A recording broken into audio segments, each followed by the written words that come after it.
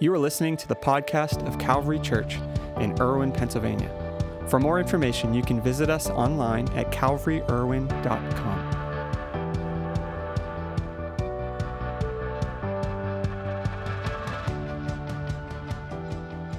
Welcome, everyone. It is so great to have you with us, and we are so blessed to have with us today special guest Brian Welch. Can you put your hands together for him this morning?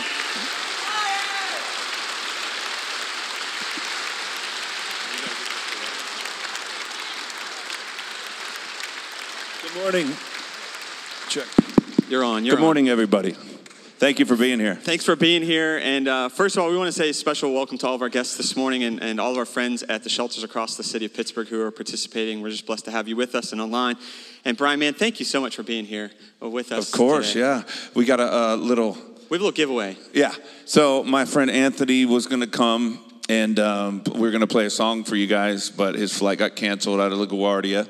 And so we just thought it'd be fun to give this away. So anybody have a birthday between April 1st and April 15th? We've got... Oh, my gosh, there's so many. So many. What are we going to do We now? got to give it to the lady. Here we go.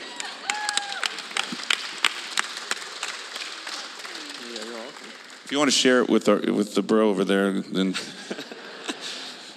Well, thank you for being here. And I just want to say, first of all, I haven't known you that long. Got to meet you yesterday for the first time. But, man, I appreciate your heart. And Yeah, we had a good burger at the... Purgatory? Purgatory, yeah.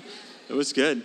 And I just appreciate your heart and just how humble you are. And it's awesome to get to meet someone who's accomplished a lot, but still is incredibly humble and God uses in mighty ways. So thank you for being that kind of person. I accomplished a lot, and I was a miserable piece of crap, Yeah. So can you say that in church? Sure. But you did. We're good. So to find humility in Christ, that's where life is. Yeah. I so appreciate that. So kind of from the beginning, tell us the story way back when, how Korn came together back in Bakersfield, California, how that all started. Wow. So I met Jonathan Davis. He was in fourth grade. Jonathan's our singer. He was in third grade. I was in fourth. Never talked to him because fourth graders didn't hang out with the third graders. And back then it was like mixed grades, He wasn't in my class, but they would put, the grades together, and it was just a mess. But he was kind of famous growing up because his dad was Rick Davis. And there's 3 music stores in Bakersfield, small town. It was Stockdale Music, Front Porch Music, and Rick Davis Music. So it was like, that kid's lucky. He can go play any instrument he wants after school and whatnot. And I met the bass player, Fieldy. His name is Reggie Fieldy Arvizu. In 7th grade, he played guitar, and he was horrible at it. So I told him to play bass because it had less strings. And thought it'd be a little bit easier. And the drummer, David, we met when around 16 years old. Monkey, the other guitar player, I met when he was 14, high school. So all of us, come from our school background. And how cool is that? Is it cool to get to play with people you've known your whole life pretty much? It's really crazy, And just to throw a little story with Monkey, I met him. He was learning to play the guitar because he chopped off his finger on this finger. And he couldn't, like, a big chunk of it. And so we call him the land of the lost because it's missing. But he would learn how to play, get his strength back by guitar, and he played acoustic. And I was like, man, you got to play electric. So I brought him to my house, shredded for him, and then I sold him my guitar and amp and jacked up the price and got my dream guitar. There you go. Yeah. You're a good businessman. Right. Good businessman. And a funny story, because Land of the Lost, we make fun of him his whole life. Like 2 months ago, I cut the tip of my finger off, and now I have no feeling just like him. So it's like karma, right?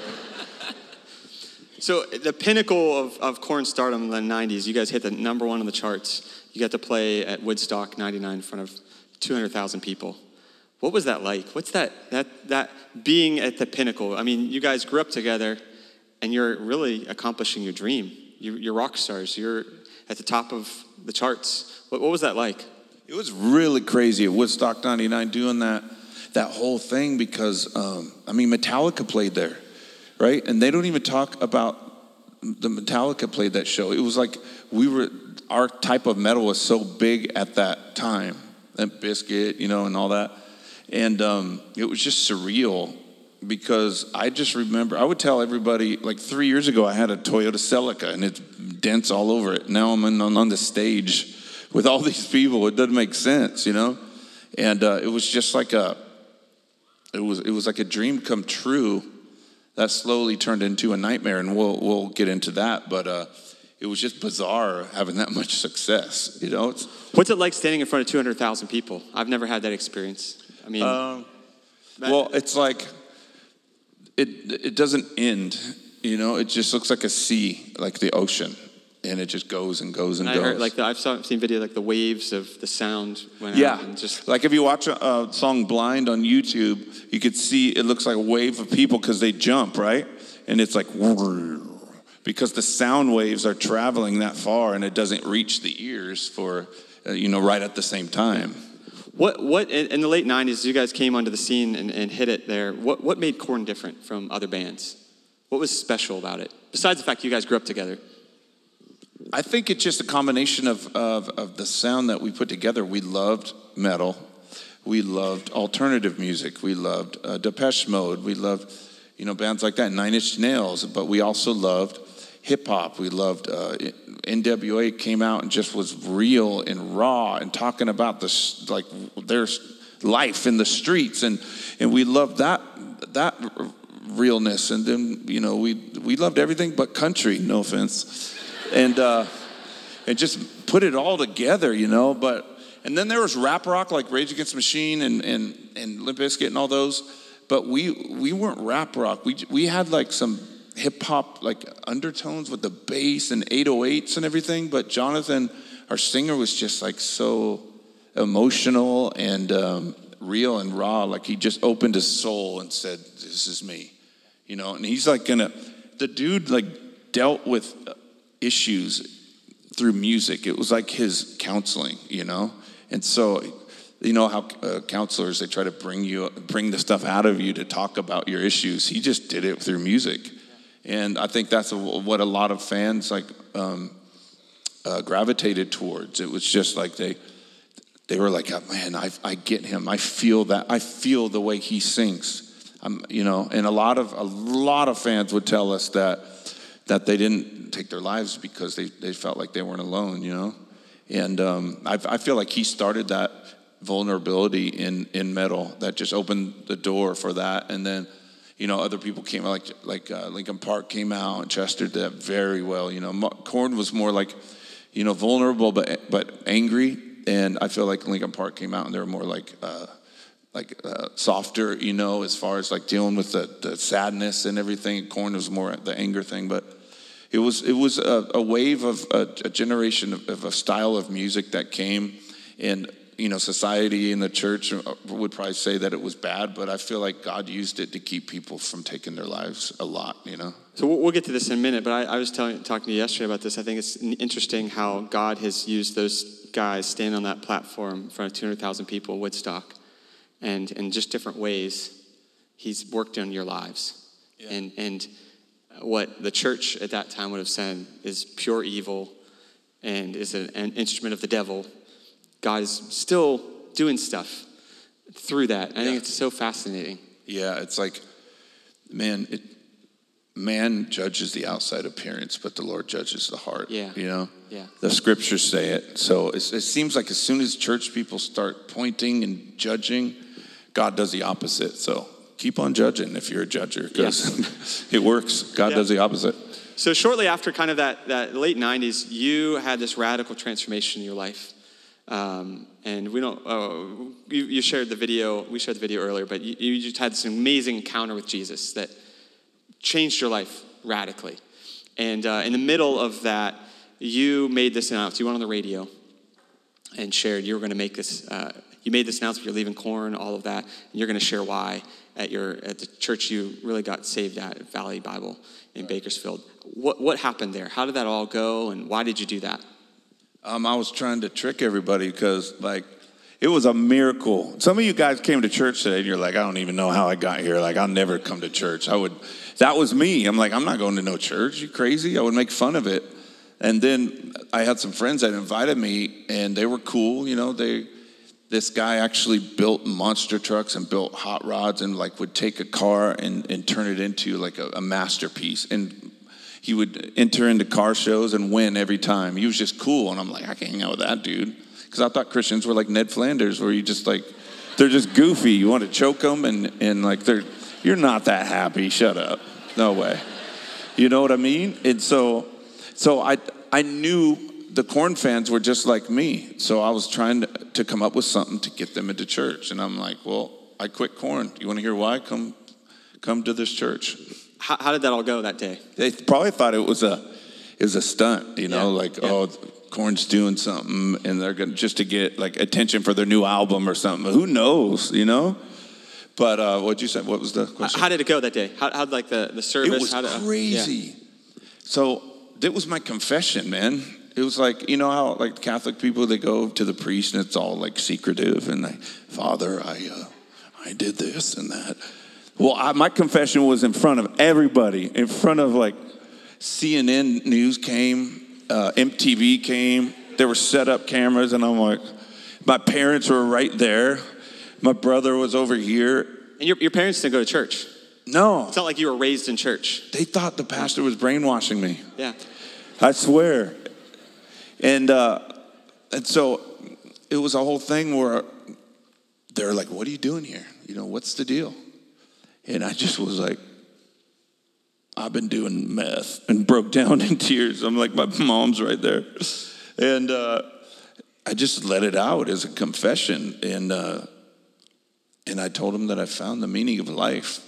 And people, I don't know, it was like, it was split down the middle. It was like these people were like, wow, he's going to find himself, you know, and get healed, get healthy. Then the other part was like, this is weird. Homie looks like Jesus now with a beard and long hair and, you know, too many meth lines snorted, right?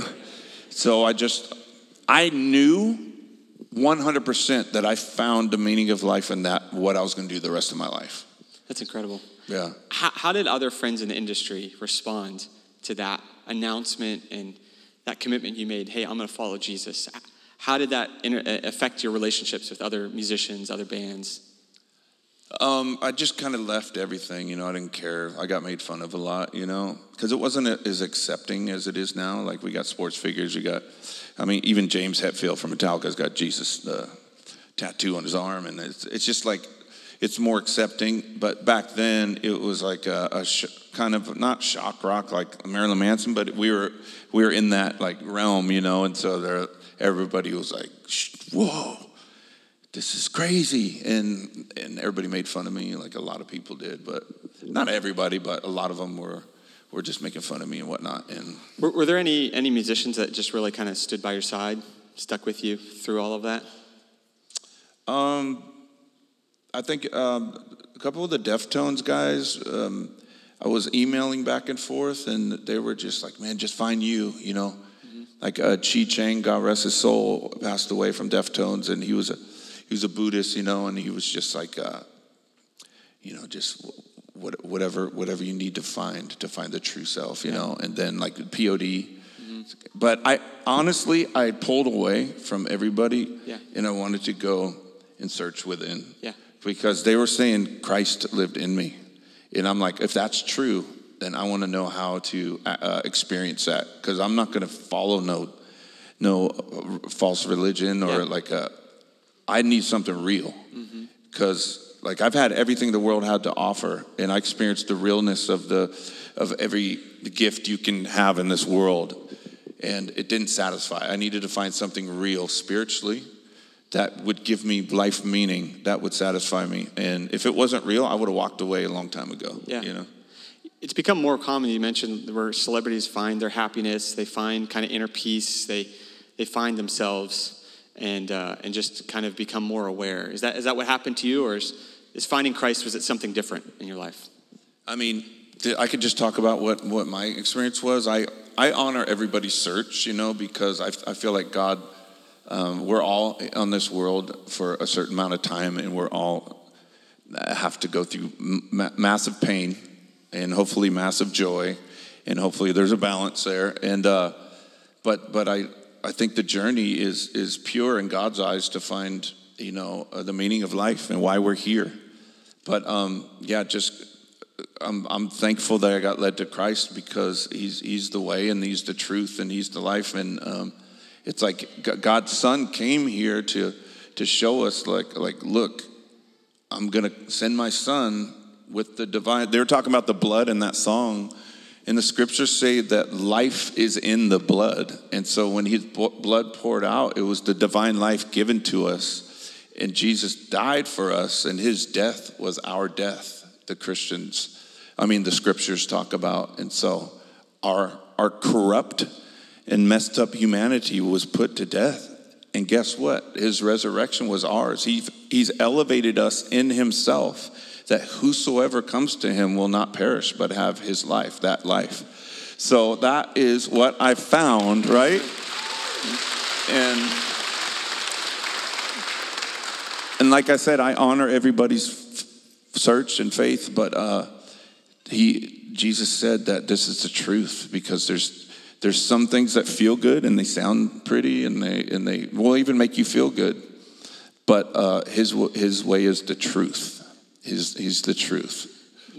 Rewind a little bit and share with us, your friend Eric, I know, was part of this. How did you come to make that decision to follow Jesus? How did that all come about? It was pretty wild, because I was doing meth every day. About around 700 days, I was snorting lines. I smoked a little bit, but I never shot up.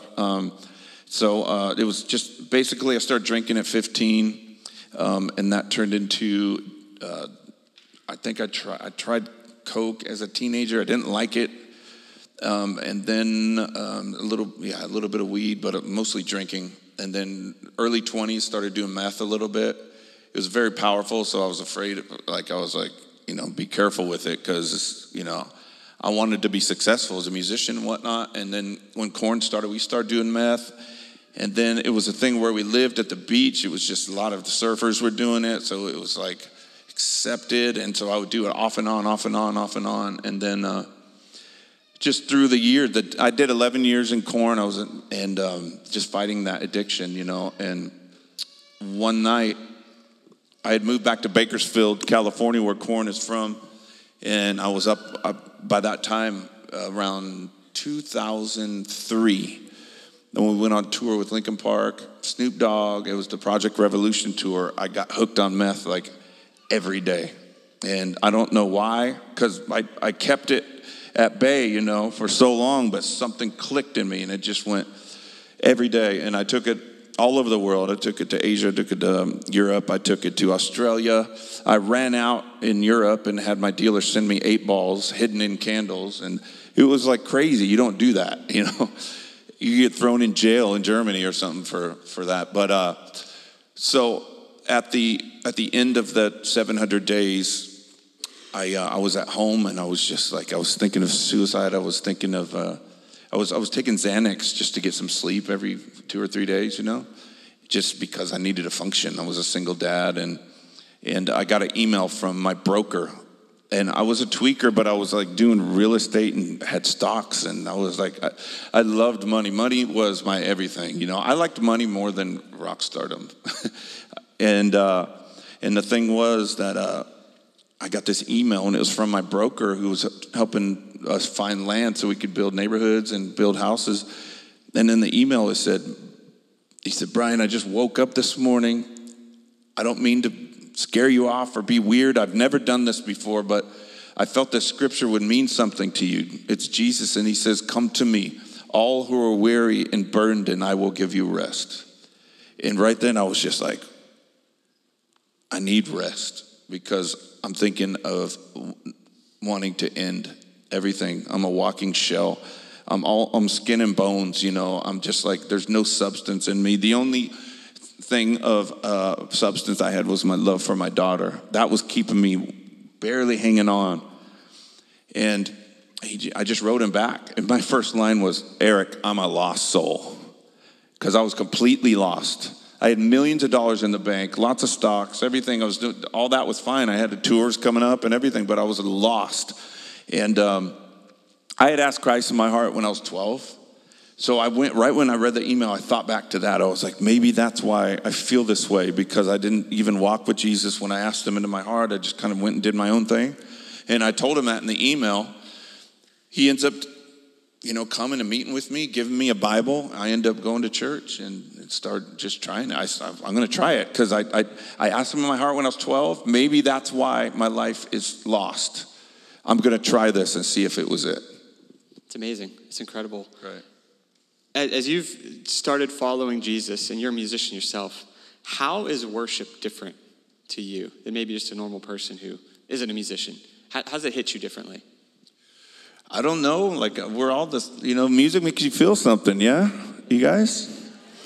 It could lift your spirits. It's powerful. It keeps people alive sometimes, Like I said with Korn, it keeps people alive, right? No doubt. It's very powerful. And Korn, obviously, there's thousands of artists nowadays that can help lift a soul and elevate depression into hope, And but yeah, worship music is very powerful for me, and I love the words and the melodies. If I have a melody that I connect with, I lock in with the Lord spiritually so like intimately, and I felt like the Lord revealed something that He's always with us. He's in our breath, and He lives inside of us. But I feel like He showed me that it's like the experience is like He walks on the melodies into our souls. Like sometimes when we're listening to worship music, yeah. And when I get some of the worship songs, like start to be repetitive, sometimes about I seek His grace so I can see His face, and like the same rhymes, But then I start listening to instrumental worship music, where I can just like read books or whatever and hear that music. And so all kinds of different ways to do it. There's worship music for anybody out there. There's heavy music. Woo-hoo-hoo.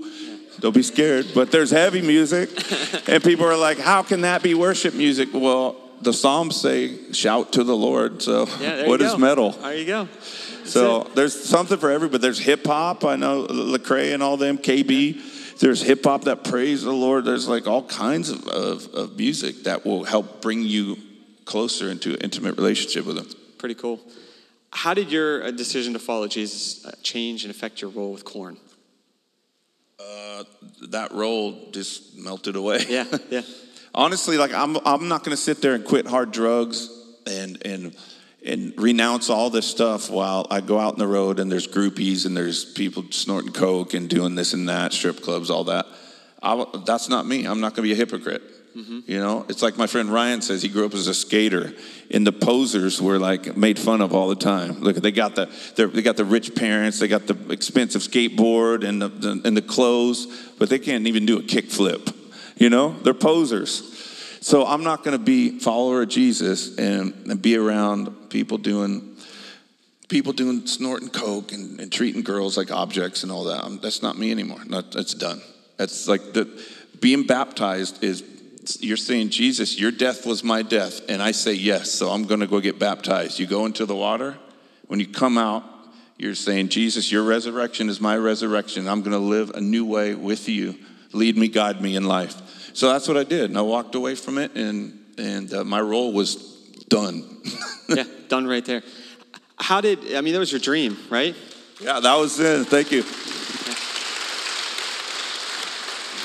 You basically walked away from your dream.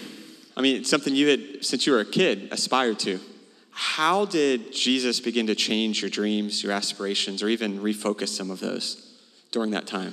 Man, it was just that music was just powerful. It was a God-given gift, and I was like, you use my gift out any way you want, So I started I did a solo record. And it was just like, it was about my story, I sang my story, and I got a song called "Washed by Blood." That was, I was talking about the blood, and so did that for a while, and those were trying times. Because I'd go on tour and play, like the one place I was talking to my friend who was on tour, he's going through the same thing. There's like 30 people watching me. and 6 of them are playing pool in the back, don't care, and I'm like, I have a Grammy Award, and this is what I'm dealing with right now. So the pride of life was like... Was that difficult? I mean, was it difficult to you walk away from hundreds of thousands of people, literally, to play in places where there's 30 people, and it's still your dream, but it's... Are you joking? Difficult? I mean, that had to have been overwhelming. I'm like, even my dad was like, whoa, how embarrassing. He's like, wow, you came from that. It just looks like you're a failure. And then, like, nobody's there. And I'm like, Lord, what is going on? He's like, you got me. I was there. You're right. You're all I need, And they say it, if you even change one soul and one person that you can help, then it's worth it, right? Yeah. Okay, but when you're in it and there's only one person that you're helping, it's like, okay. It doesn't feel worth it, right? God bless you. But yeah, so it was, the Lord was definite. So, okay, I want to preface and just repeat myself. He's very real. Jesus is very real. And he will come into your life and show you he's real. But part of his realness is that he will humble you and he will strip you of the things that are pride, arrogance, anger, rage. All of that's flesh. They call it the flesh. And he's gently, what's that song, Sweetly Broken? He will break you. But the only reason he wants to break you, he will never destroy a house unless he's going to rebuild it. And the scriptures say that the rain, like, what's that scripture, Pastor? The rain beats against the house. Yeah. If it's built on the rock. Oh, wait, I got it. I found it. It's right in here. I filed it away. He who builds his house on sand, I'm butchering it already. But like the rain and the storms will come and beat against that house and it will fall. It will disintegrate. But he who builds his life and his house on the rock, which is Christ, the rains will come, the storms will beat against it, but it won't fall. It'll stand. And so that's the only reason why he sends those trials to break you, right? That's good. You guys have been through it. A lot of you have been through it. So you spent 8 years after you walked away from Korn, 8 years until you rejoined, right? What was the biggest lesson God taught you during those 8 years? That's a hard question, sorry. I got to choose one. Okay. Top 3. Trust in him. Because everything's going to come against you to make you feel like he's forgotten you and he's busy in China with other people. And it's like, Lord, why is this happening? Like I gave to the church and whatnot, and I lost everything. I lost my house. I lost 2 cars. I went bankrupt, and I had friends that were non-Christians, and they were short selling their house. In 2008, my house got foreclosed upon. I ended up going to court in Tennessee for bankruptcy. I got accused of fraud on the stand, and if the judge believed them, that's jail time. You can't commit fraud in a federal bankruptcy case. And so I'm just like, Lord, and he just was like, trust me, watch what I do. And he turned all of it around. Every single thing that I went through, he turned around. So trust is the biggest lesson. He literally took the house down to the foundation and rebuilt it. Rebuilt it, yeah. Doesn't tear down unless you're going to rebuild. It's incredible. Also, I forgot. It's okay. It's all right. It's all right. When you get 50, you guys, and it happens. If someone who might be here watching who struggles with addiction today can't seem to find their way out, they just feel like they're just cycling through over and over and over again, what would you say to them? There's a scripture that says, do not be drunk with wine, but be filled with his spirit. So being drunk with wine, that's an addiction. Alcohol is an addiction, right? And there is an infilling of God's divine life through his spirit that totally satisfies you. I did a thing at a church last month, and they talked about me being sober, and I said, I got to tell you guys, I'm not sober. And there's like a bunch of people over there from addiction recovery, and they're like, why are we here? And I'm like, I'm filled with his spirit. Like I have the Most High living inside of me. I am like exhilarated with life. I am not a boring, sober person, like in the word sober. Yes, I'm sober as far as alcohol and drugs, but I am just, there's a high that comes with the life of Christ, that it's a spiritual substance that's so tangible that it just totally satisfies you. And so I would tell any addict, yeah, you guys know, right? When you get filled with his spirit, you just go after it every day. Lord, I want the fullness of your spirit to fill me inside of my soul so that I don't have those cravings for drugs or alcohol.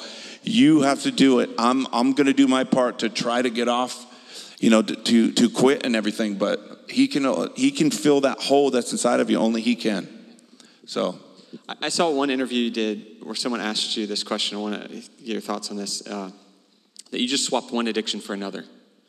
You had an addiction to one thing and you just swapped it for an addiction to Jesus. Is that what happened in your life? I mean, I always like to say that I traded my addiction for drugs for the meaning of life. That's what I found the meaning. Like there's a question of why are we here? Why were we born? What are we doing? The meaning of life, Jesus will answer for you. Because he's alive right now and he'll show you he's alive. The scriptures say, I'm going to butcher this one too, but he says that if we come to him, in John 14, he says, if we come to him, that he will manifest himself.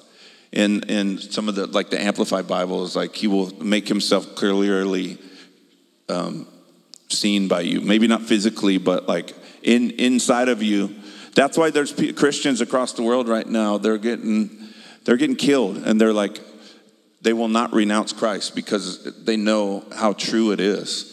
So it's a very healthy addiction to be chasing after Jesus, Trading addiction for meaning. I think that's powerful. The meaning of life. I traded my addiction for love, which is God. How has that transformed? You've rejoined Korn. How has that transformed how you operate as a musician, an artist, in a band today? Because you're, in some ways, in a similar place you were at, 20 years ago. Meaning you're in the band, but you're approaching it an entirely different way. Yeah. How has that meaning transformed how you've approached being in a band, touring with Korn, all of that? Well, it's just like my life is a testimony, And like I said earlier, I left Korn, right? I left everything. I'm not going to be a hypocrite. I'm not going to go around seeing people do hard drugs. I'm not going to see women treated like that. No way. And it came back around almost 10 years later. God was working on them. They're not all Christians, but there's no hard drugs around at all. There's no alcoholism. We're old now. We're grateful for life and music and our kids, and nobody is being an idiot anymore.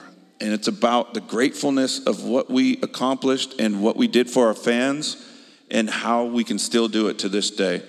And there's a little language, but that's it. And everything else, I can be a testimony. God's used it wherever I go. I pray for fans. They know I'm like the Jesus freak in the band, and they accept me, And so that's the purpose now. It's the purpose is to look at this. Here's Head. My nickname's Head. Here's Head before he left the band. Here he is back, all put together. I'm a testimony of what Christ can do. You're talking about the masterpiece scripture, just like he makes us masterpieces. He does a work inside of us and then lets our light shine to people so that they're just like, they see. And then, is it special being back after you walked away from it and you lost everything and now you're back? Is it special to be back? Like, does it mean more having lost it all and getting back? Yes, 100%. And I read so many books in the Bible, it talks about these people they went through suffering. The disciples went through suffering and had trials, and they didn't have like the riches and everything. And so my whole thing was like, I was walking with Jesus, and I'm like, I love that. I didn't care about the riches anymore. And then he, like after almost a decade, he starts whispering to me, and I get counseling from people, and I see that he's leading me back. And I'm like, Lord, you're going to ruin my testimony. Because my testimony was I left everything to follow Christ to the hard life, Now you're coming back. I was a youth group hero. All the parents were like, look what he did. He left the world to follow Jesus, And I'm like, Lord, now I'm supposed to go back? Like I didn't. But then when I started going and seeing what he was doing and seeing how everybody was, next thing you know, it meant more. It was just like you were playing with your band at a festival that Korn was at. I think you were opening for POD. Is that right? Yep. And you went out and played with them. I played one song with Korn. How did that whole moment happen, and what was going through your head? I tried to go quietly because I brought my daughter. She was all into Stained and Evanescence and those bands. So I brought her, and I wanted to go quietly. Korn found out I was there, and they're like, they want to say hi to you. And I'm like, man, I haven't seen him in forever. Had you talked to them in that interim time? The bass player, I just started talking to him a year before because we did a song together, I think it was Chi Cheng from the Deftones. Okay. And just to raise money. And then Jonathan, I played a show in Bakersfield, California, where Korn's from, as solo artist, and there was like 50 people there, and Jonathan shows up, my singer from Korn, and he's in the back, and I'm so embarrassed. I'm like, there's nobody here, and he's probably just like, man, this poor guy. And so I had texted with him like maybe 4 times since then, and then I saw him and Monkey, my guitar brother, who I sold my stuff to, earlier in the story. I hadn't seen him in 8 years. And I jumped on his tour bus and saw him, gave him a big hug, and that's when they asked me to play a song with him. And I just wanted to watch him because I'd never seen Korn because I was always in Korn, So I wanted to watch him, but I said, yes, I'll play the song Blind. I played the song Blind, and Jonathan breaks down in tears after the show. And he's on stage, and he's just like, I need a minute. He tells the crowd, I need a minute. And he tells me after the show, thank you for that last memory. If that's all that I'll get, then at least I have a positive memory now that you did one last thing with us. And that was it. And I went my way. And what was going through your head though when you were playing that song? Like you've walked away from all of this, and now you're like back for that moment. What were you? It's like I wasn't even there in the first 10 years. Yeah. Because I was so wasted the whole time. I was functioning. Don't want to look like I'm like. But I was such a new creation. The Bible says that when you come into Christ, you're a new creation. Old things pass away. You're a new being. And so I felt new. I was like, this is so, like, it's familiar, but it's like, it's just so, what do you call it? What's the word I'm looking for? It's familiar, but not. You know what I mean? I felt like I was, yeah, that's a good word. It was weird. Yeah. It's like playing in front of 30 people, and then I'm playing in front of 50,000. How did you come to the decision to go all in, rejoin the band? Actually, so I don't know who believes in prophecies and stuff like that, but I had a guy from South Africa come to me and said that there was going to be I still have the recording. He said there's going to be a call from James, and you're going to reconcile with these guys. And I didn't know what that meant, but I just tucked it away. So I got a call from James. It was about 7 or 8 years after that prophecy.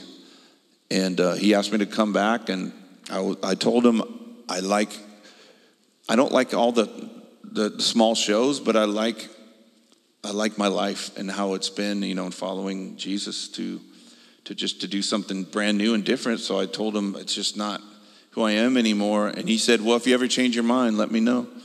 And then I hung up the phone, and for the next few days, I was just like, wouldn't leave me. And I'm just like, Lord, this can't be you. I left everything, And then I stayed home for 30 days. Then I just stayed in my house. My daughter was with grandparents. And I just prayed.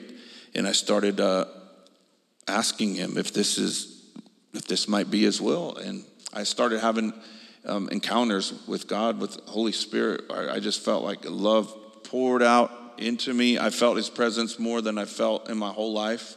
I had something that happened to me in 2007 that was similar, but that was like for a few days. This lasted almost a month where I didn't want to leave my house. I could have stayed there the rest of my life and it would have been fun.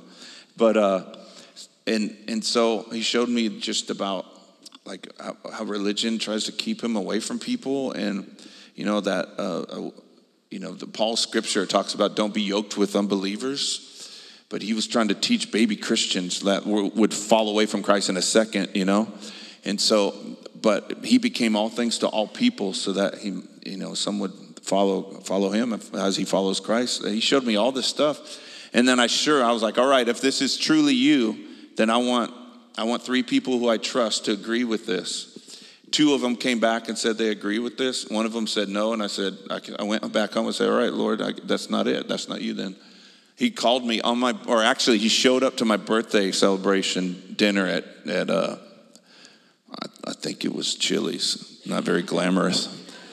And he pulled me aside and he goes, the Lord, I can't get out of my mind. I felt like I was wrong. And I just want to tell you that and so that was it. That's all I needed. It's incredible. How did that phone call go? Who'd you call? And, hey, I'm back. Well, I hit the managers up and I said, listen, I'm a different person. I don't want to do this and that. And I just told them who I was. And they said, anything you need. And then I talked to James and I said, James Monkey, and I said, let's just try it. And I went and started writing with them. And then I started texting Jonathan. And I was like, is this really happening? This doesn't feel real. Yeah. And he's like, this is so cool, man. I've been wanting this for so long. We're brothers, We grew up together. Our parents know each other. Yeah. And Phildy ran over Jonathan on a 3-wheeler when we were kids. He says he didn't, but he did. It's like we go way back. It's like, talk about reconciliation that God does, Yeah. And he put it back together, and he's just like, if we're going to be concerned about little bit of issues or language or whatever, we're going to have a hard time. And the Lord just showed me how he was just a perfect, Son of God in heaven. And he came and he was born to this corrupt world, took on human flesh and dwelt with us and hung with us. You know what I mean? And we get concerned about people's sins and whatnot. And it's like, look what he did, man. Yeah. Let's follow the king and his example, And so that's crazy. It's just interesting. I was watching one interview with some of the guys, and they were talking about how the band just was missing what you brought. And there's just this intangible that you brought. Did you feel that too? It was like the synergy was back together. The team was back together. Honestly, I'm not this whiz guitar player or whatnot. I do have a sound that me and Monkey created together. Yep. So when I was gone, it was missing. It was different. It was different, but he carried that very well. One of the biggest songs Korn has, Monkey did with the band. It's called Coming Undone.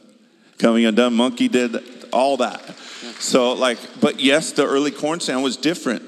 I think that they could have hired someone, awesome guitar player, and it would have made up for me being gone, but they didn't. They never put someone in my place. They hired awesome musicians that played live, but they never filled my position. They didn't want to.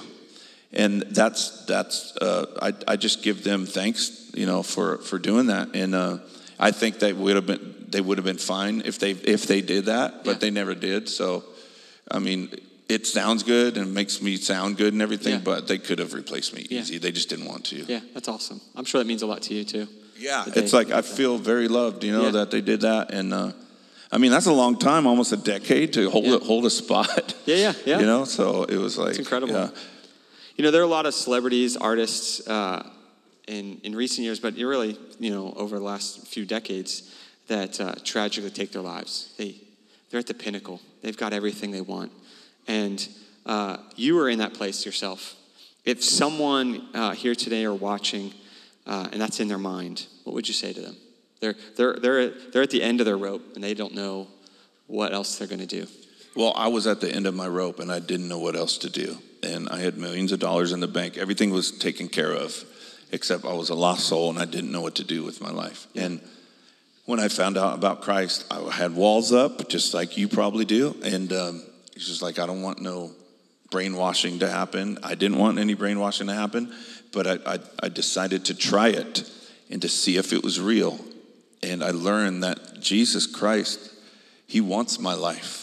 So if I don't want my life anymore and I want to end it, why don't I give it to somebody else that wants it and lay my life down in a way that doesn't end my life on earth, but give it to him to help me rebuild and restructure so that I become a new person. So I would very much encourage someone to. It's so worth it. And that means the suicidal person that you are, the suicidal thoughts and struggling with all that, when you come into Christ and you really go for it, you will become a new creation and the suicidal person won't be there anymore. It's like you start to experience resurrection life that he offers, and slowly but surely you change. I've heard this said, and I think this is an interesting thought. Like the idea of you're a new creation in Christ Jesus. It's not like a better version of you. It's not like you get an upgrade. Like it's Brian with some updates. You're like an entirely different person. Yeah. Right? I'm familiar to, I'm still a goofball. Like I'm the biggest goofball in the whole band, I think it's one thing I've appreciated about you just the last day getting to know you. You're like a big kid. Yeah. And I love that. I'm always going to be childlike. I'm maturing into childlikeness. You were at our house yesterday, and I have 4 kids, if you don't know this, and they're, rambunctious little kids. And you were right there with them. Even when my daughter was hissing at you. Just like that. Didn't faze you. I even tried to play it down because I get wild with the kids, so I was like, I don't want to stir them up. And they still were gravitating towards me and Anthony. If it makes you feel any better, my 4-year-old wouldn't sleep last night, so he was up here. You really? Yeah, they were geared up. That was fun. That was awesome. But I always want to keep that joy. And you know what's cool? There's a scripture that says, outside we're wasting away, but inside we're being renewed day by day. So we never have to get old inside. We're being renewed, right? Yeah. It's true. So I'm going to be like 85 years old, white dreads, and you're going to see childlike joy coming out of my eyes and smile. I'm never going to get old inside. And you don't have to either. I just appreciate about you. Everywhere we went yesterday, you were just like a kid, enjoying the wonder of the world around you. And I think that's beautiful. Like that does not happen very often. Even for people who are Christians, we get so stuffy and stuck and discouraged about all the things that can happen or might be happening. But thank you for keeping Politics is like the biggest trick of the spiritual enemy that we have to divide and steal your joy and to bring bitterness to the other side, Right? It's true. Yeah. My dad even he stopped watching Fox News because he was like one of those I agree with them. And then he's like, I don't feel good inside. My dad's 84, I think. I forget. But he's like, I'm done with it, because stealing it's just making you feel ugly inside. Yeah.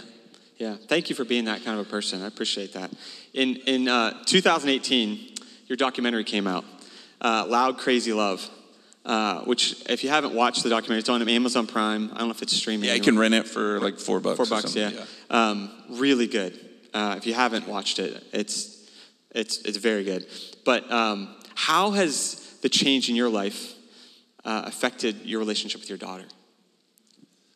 Well, she knows that I left everything to be with her and to raise her, and it was God and everything, but she knows that I wanted to be with her, And so that was awesome. But she did also have to see the weird Christian guy trying to find out what this faith was.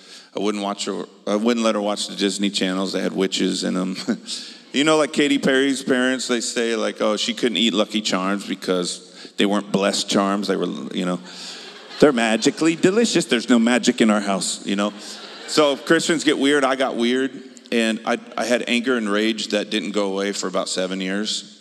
It would go away for a month and it would come back. And so she got just witnessed some of she'd hear me screaming at God in my room, punching holes in walls. And she's 8 years old, it's just not good. So I did have some stuff that I did that wasn't the best for her. But she knows that I tried my best and she's forgiven me completely.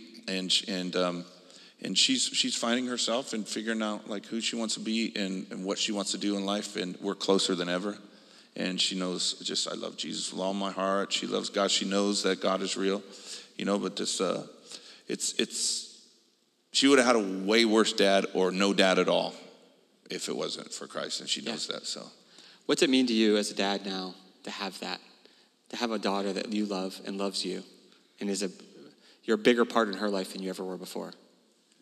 God made every dream come true for my life, and even dreams that I didn't have, because when fame and money didn't fulfill, he was I even went to church as a last resort for self-help. Yeah. You know what I mean? Yeah. And then he reveals himself to me and shows me the meaning of life, you know. And it's just like, I didn't deserve it, you know. I did a lot of bad stuff. I deserved to probably die from the drugs, and like you reap what you sow, right? Yeah. And a lot of people lost their life. That's why I'm doing this and talking about Jesus for almost 20 years now, because he saved me. He saved me from killing myself. Yeah. And I tried with the drugs I was doing. And so to show my gratitude, I'm going to do this for the rest of my life until I'm done breathing. So 18 years ago, God changed your life, radically. What are some fresh things God's been doing in your life today? I mean, there's a never-ending search for the understanding that he gives. It talks about like wisdom, the wisdom of God, the understanding and knowledge and everything. And so like I'm just a seeker, and I want to seek to know like everything about God I can. And just showing me new things about this world. Oh my gosh. I'm dumbfounded by the world and where it's at. Honestly, I don't have answers for that except to just come and share my story and share my story online. But this world is crazy the last 3 years, and I think that God's he's already started to do something really, really, really special, and I mean he's shaking everything that could be shaken. You know, like the religious people are being shaken. It's crazy, right? Because it's like we're trying to go and share the love of Christ, and then you got the other Christians over here that are doing this and scaring people away from Jesus, and you got them saying everyone's going to hell, but they're scaring them away from Jesus. So like, who's more in trouble? The ones that are not following Jesus because of the ones that are scaring them away? You know what I mean? It's a big mess. But I just want to focus on my path and my journey and my mission, and let God worry about all the mess, because it's messy. Yeah, you bet. Right? What's this next chapter? What do you see for your future in your life? I mean, just music. Maybe one day be a granddad. I don't know. Yeah. And just. What would you be called as a granddad? I want to be called. I just had it. You know how grandmas get Gigi a lot? Yeah. What was mine? Oh my gosh. Who did I talk about? I don't remember, but it was cool. Oh. It'll come back. It'll come back to me. Where'd it go? I lost it. Anyway. I don't know. There'll be. What do we say now? What are some of the things? Share with everyone some of the things you're involved in with sober homes and things like that. I got sober homes. I'm New Hampshire that we help people get off. They're coming out of rehab, and so my friends out there teach them how to live. My friend died 14 times, got Narcan back to life 14 times. Wow. It's just a massive, like he was so bad. It's like Paul in the Bible. He was helping to kill Christians, and then God saved him and made him he anointed him to write like 3/4 of the New Testament. Yeah. This guy's got that reputation. He was like, Justin. Oh my gosh, he died 14 times. He would steal, rob, and fight the cops, all this crazy stuff. Now he's like the biggest helper of addicts in the whole area. And he's my boy. It's cool. And so we got that going on. I want to build like that. And my friend Anthony over here, he's got he inspires me. He's got books and he's got movies he's doing, and I'm good stuff. Yeah, it's really cool. So who knows what the Lord has in store for me? We kind of close. I just want to share one last story. I heard you share this story about your buddy one time, one of your buddies that was praying for this guy after a corn show. He was drunk. God just did some cool healings. Oh, yeah. You remember that story? Would you be able to share that with us? Yeah, because, out being with Corn, I want to reach out to the fans, and just be a non-religious version of a Christ follower, and just... So I met these guys that would, they actually go out in the streets and they do risky things as far as they put Jesus on display, and if he doesn't show up, they look like idiots, and then makes God look silly, So the more they did it, the more results they got. And so this guy goes around. He's actually this Robbie Dawkins. He's out in Afghanistan now. Now he goes to Afghanistan and puts on what do you call it? Those shawls and everything, and he walks around and he prays secretly for people because you get killed, over there for that stuff. And anyway, he was just radical faith. He got a healing gift. You know, there's different gifts, spiritual gifts, says in the Bible. He's got a healing gift. Comes to a show, and I start telling my story to like 30 people after the show, and I see people rolling their eyes, and this one guy's like, I thought we were coming to an after party. And he's all drunk. And then I keep telling my story. I'm like, give me a minute, bro. And I keep talking. He's like, does anyone want to go to a strip club? This is boring, you know? And then I give the mic. I'm frustrated. I give it to my friend Robbie. And he goes, there's someone here that has a back that needs healing. And this guy stood up. He prays for him, and the back gets healed. And the guy's like, what happened? And he goes, so what's up with you? And the guy goes, I just got out of jail. I became a Christian in jail, and I told God I was going to serve him when I got out, and I haven't been. I walked away from him. And he goes, well, he's showing you that he loves you anyway, and he's healing you because it's all grace. And what are you going to do now? He's like, I'm going to serve him. So he goes, and then that drunk guy starts going, man, I want my back healed. I broke it in a mosh pit at your show. And he goes, I still can't touch my toes. And he shows me. He's like, so Robbie sees God like moving. And he gets the first guy and he says, everybody watch this. I'm going to show you that it's not me that's doing it, that Jesus is spiritually here and he's going to do it through him. So the guy that got out of jail, that walked away from God, he goes, lay your hands on him. And say this after me. In the name and authority of Jesus Christ, I command healing. Because when you have that gift, you see it happen a lot. And so he kind of can discern when things are happening. And if it didn't work, then I don't know how he gets out of it, but because that's happened before. But so the guy repeats after, and then he goes, touch your toes. And sometimes it takes 2 or 3 times. But this time he goes, try to touch your toes. And he goes, and he comes back up and he's like crying. He's like, what just happened? He goes, Jesus loves you, man. Jesus healed you. And he's like, my mom's been telling me about Jesus my whole life, and I cuss her out. And he goes, I thought it was fake. He looks at me, he goes, it was real? And I go, dude, do you think I just got off stage? 20,000 people. You think I want to come and tell you guys about Jesus when I know it's not popular? If it wasn't real, I would not be doing it. And I don't want to sound like I don't want to do it, because I do want to do it. But it's not the most popular thing to do.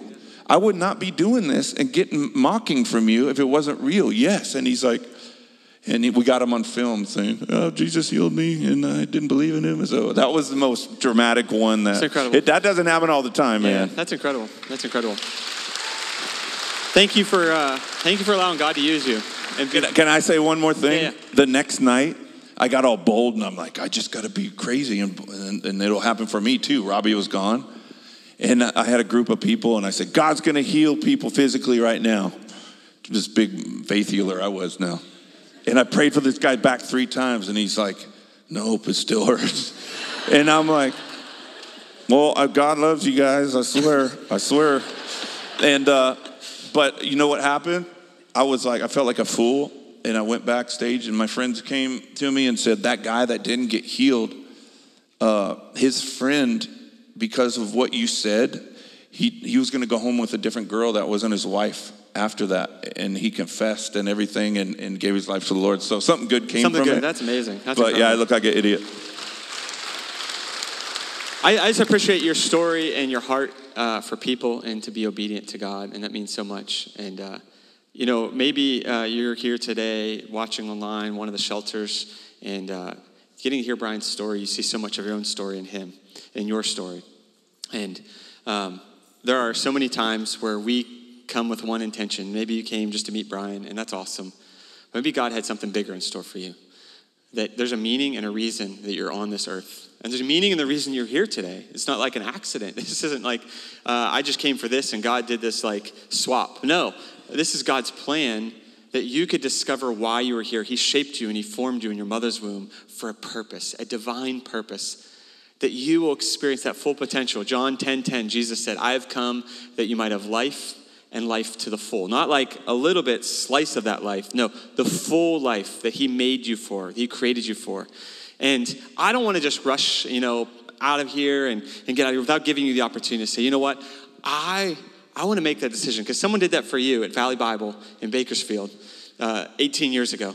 And there's a Brian Welch here today or watching that God has brought you here. Who knows how, but he brought you here. He didn't bring you here to waste your time. He didn't bring you here just so you could have a cool story and share something with your friends. He brought you here because he wants you to see the divine purpose, like that is so much bigger and deeper and richer than anything you could ever know. And I'm gonna have Brian pray for you here in a minute, but I want to give you an opportunity to say, I want to step into that. This isn't about being religious. This isn't even about joining this church. It has nothing to do with this church.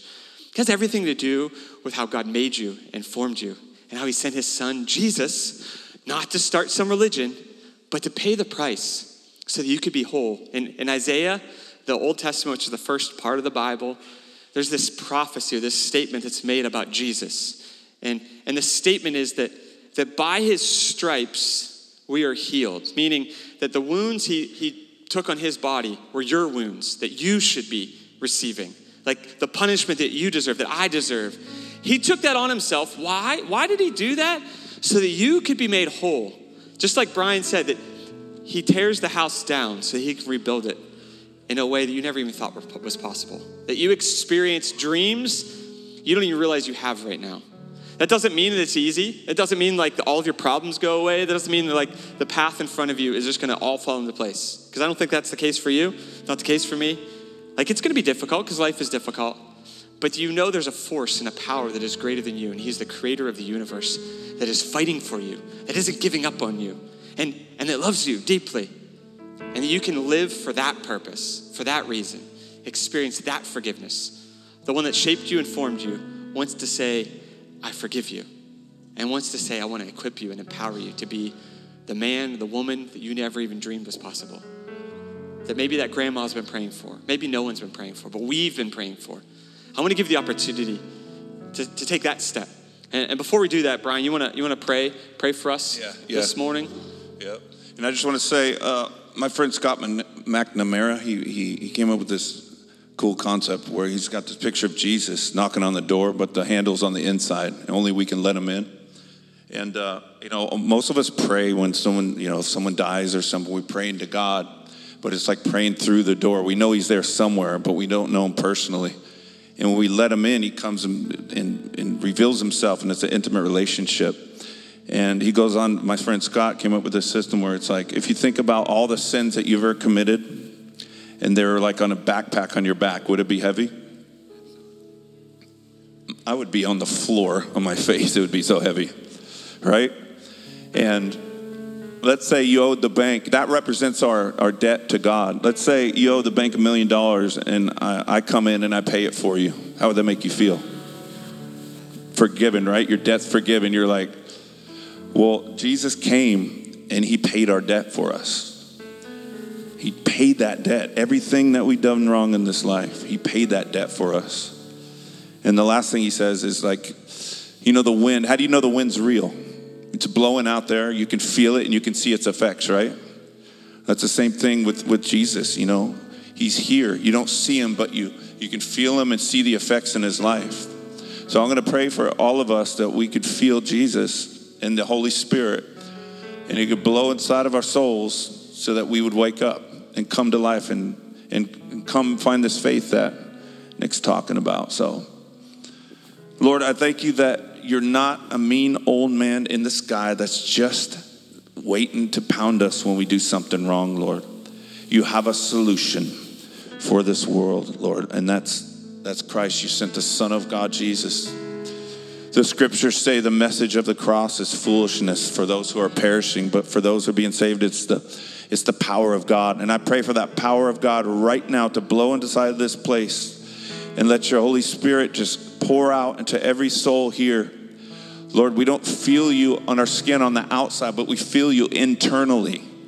And I pray that you would touch every mind, will, and emotion, every soul here, Lord, that you would breathe upon them. Let them feel a peace that surpasses all understanding. Let them feel that weight of sins on their back that's heavy, Lord. Let them feel that lifted as they come to you. Let them feel that depression. If there's a backpack of depression, I know it's heavy on many people, Lord, and you can take that backpack off too. It's a supernatural work that you do by your Spirit and by the power of God, and I pray that you would just do that with your signs and wonders. You said that signs and wonders follow the speaking of your word, and we need you to do that. We can't change anybody. It's only miraculously done by you. And I thank you for using us as vessels to do it. Amen. Jesus.